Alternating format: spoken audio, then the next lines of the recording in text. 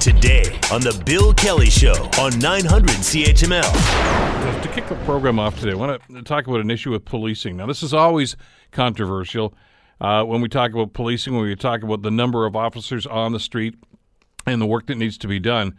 The head of Hamilton's police union says that staffing here in Hamilton at police services is at what he calls a crisis level. Clint Twolan is the president of the Hamilton Police Association. He joins us on the Bill Kelly Show to explain. Clint, thank you for the time. Good to have you with us today.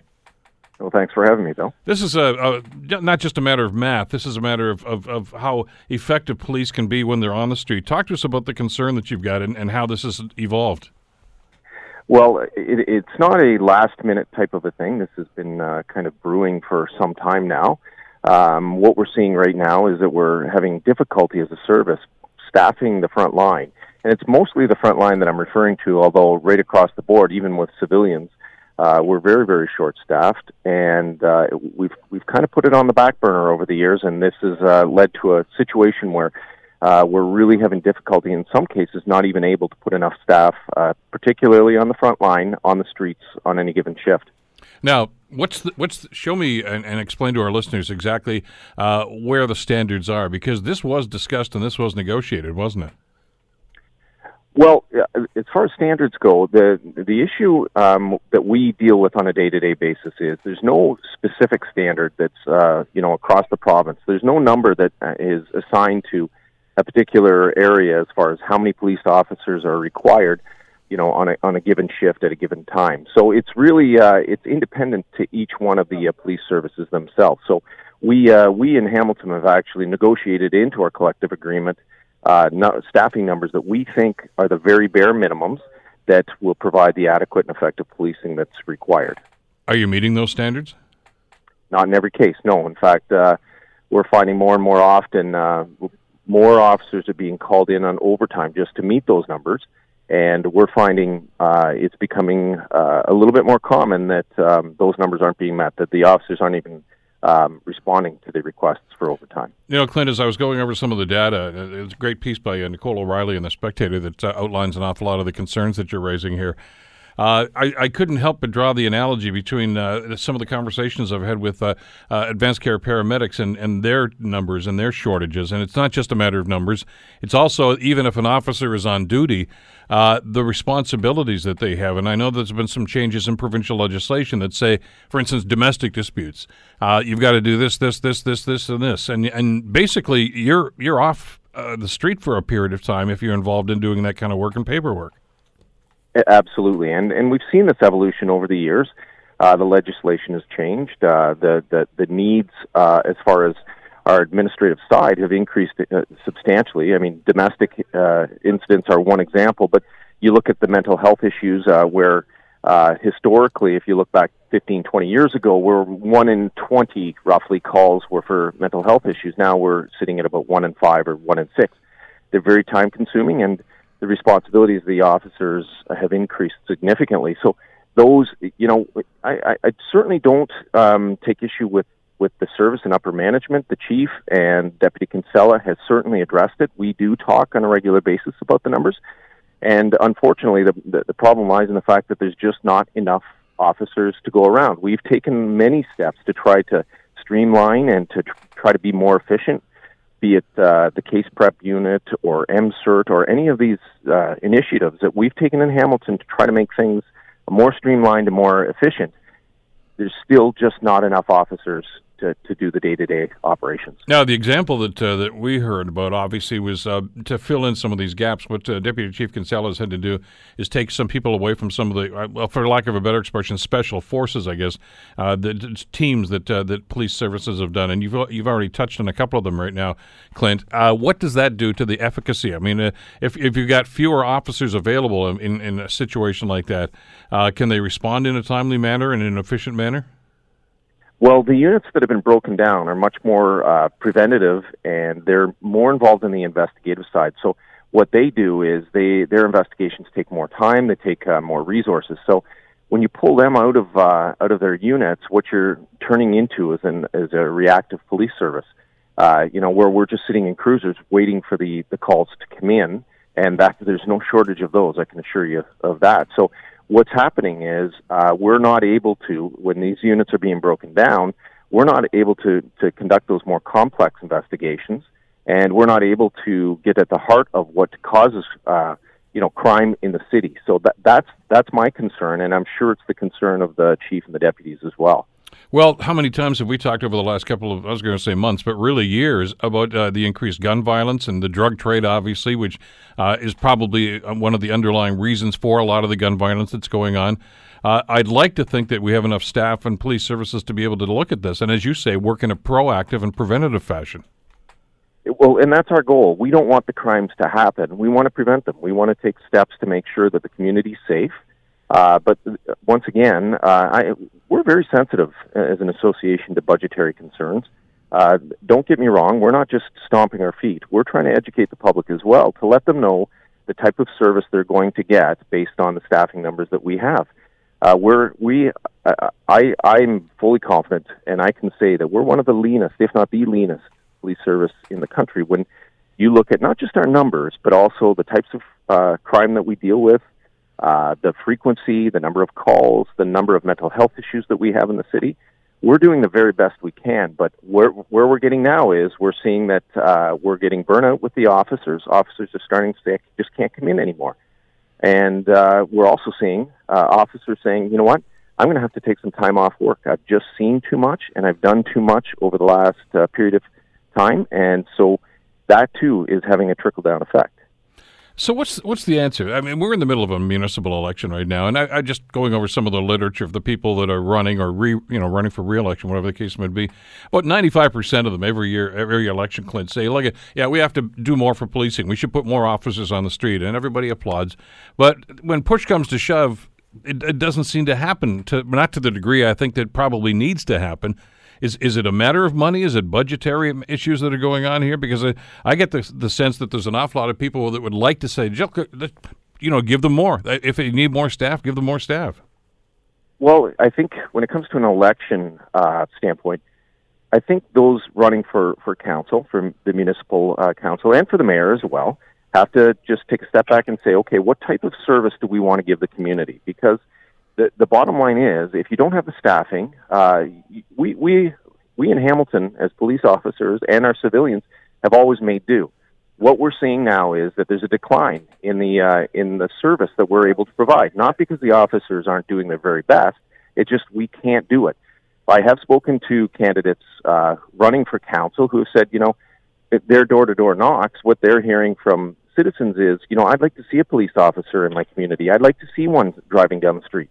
The problem is we don't have the staffing and the personnel to be able to do that. We're starting to become, and not even starting, we are a reactive police service right now. We're doing our best, but it's going to take more officers to be able to provide that service. You mentioned that there's an ongoing dialogue with yourself and the chief and Deputy Chief Kinsella, who is obviously in charge of this particular aspect of police services. And I know that your relationship is cordial and that you guys are trying to work cooperatively on here.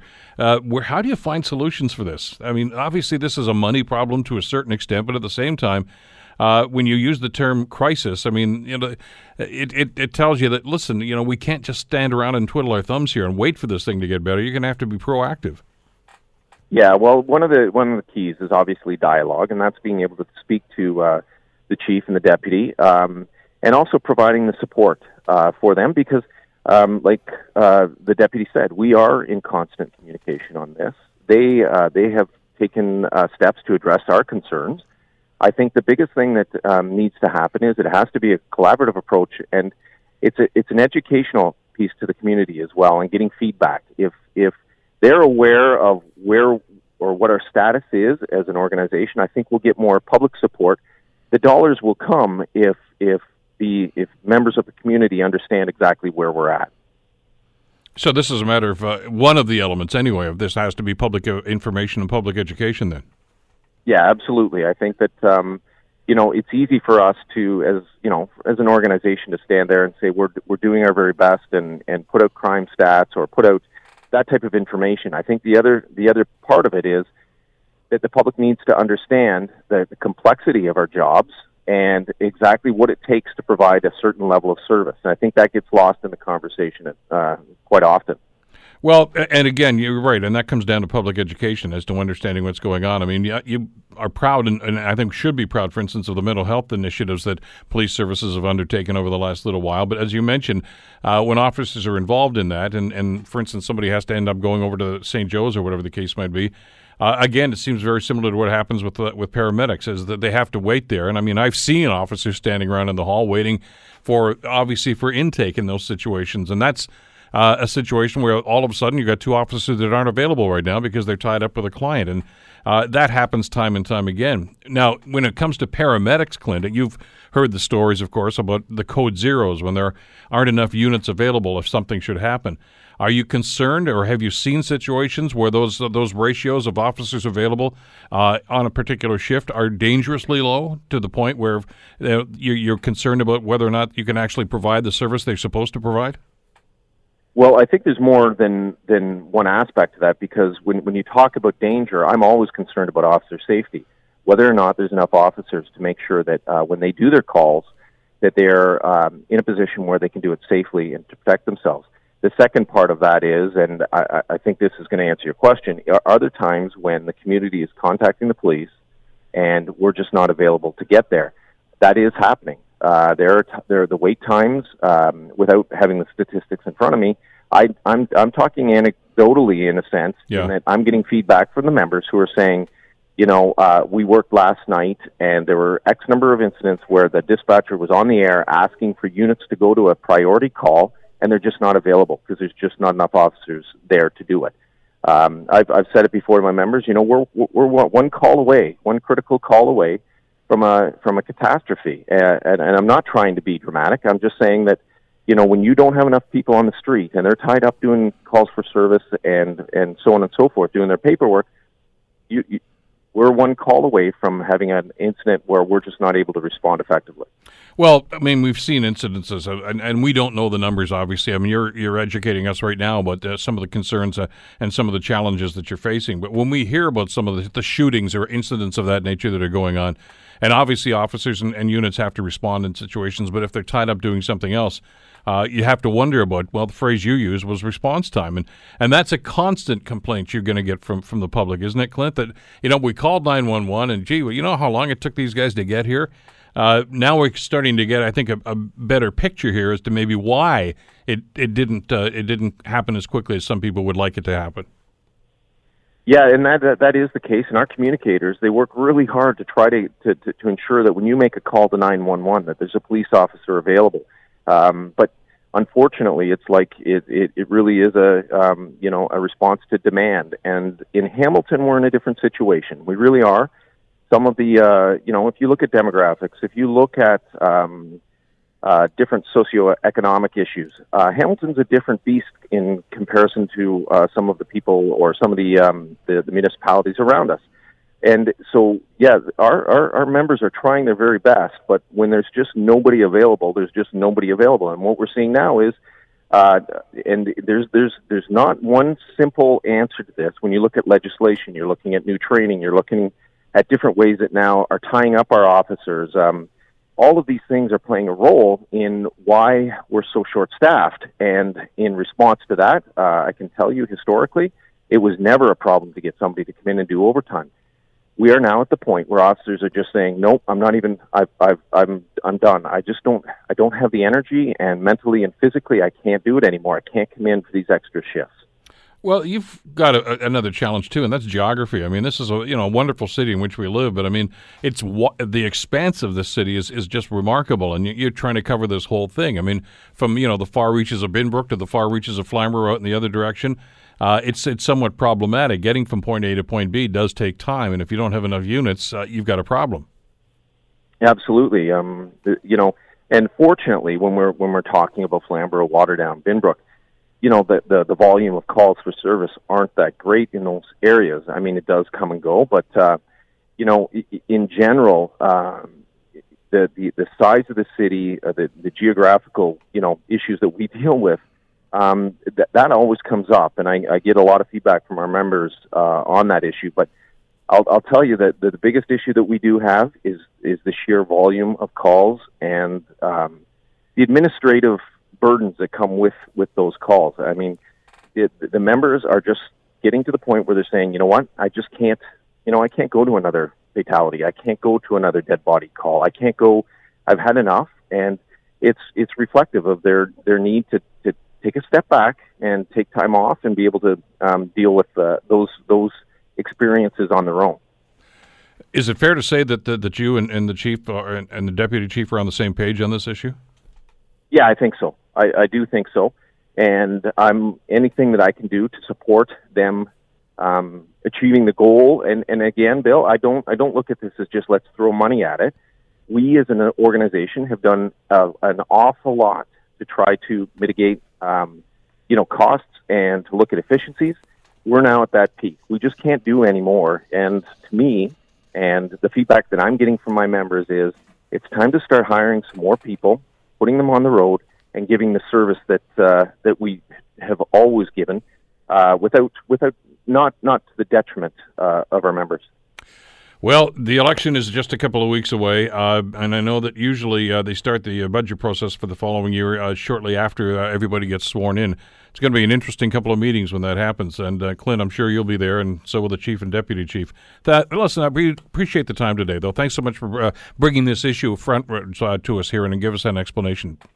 Well, thanks for having me, Bill. Take care. Clint Twolan, of course, president of the Hamilton Police Association. The Bill Kelly Show, weekdays from 9 to noon on 900 CHML.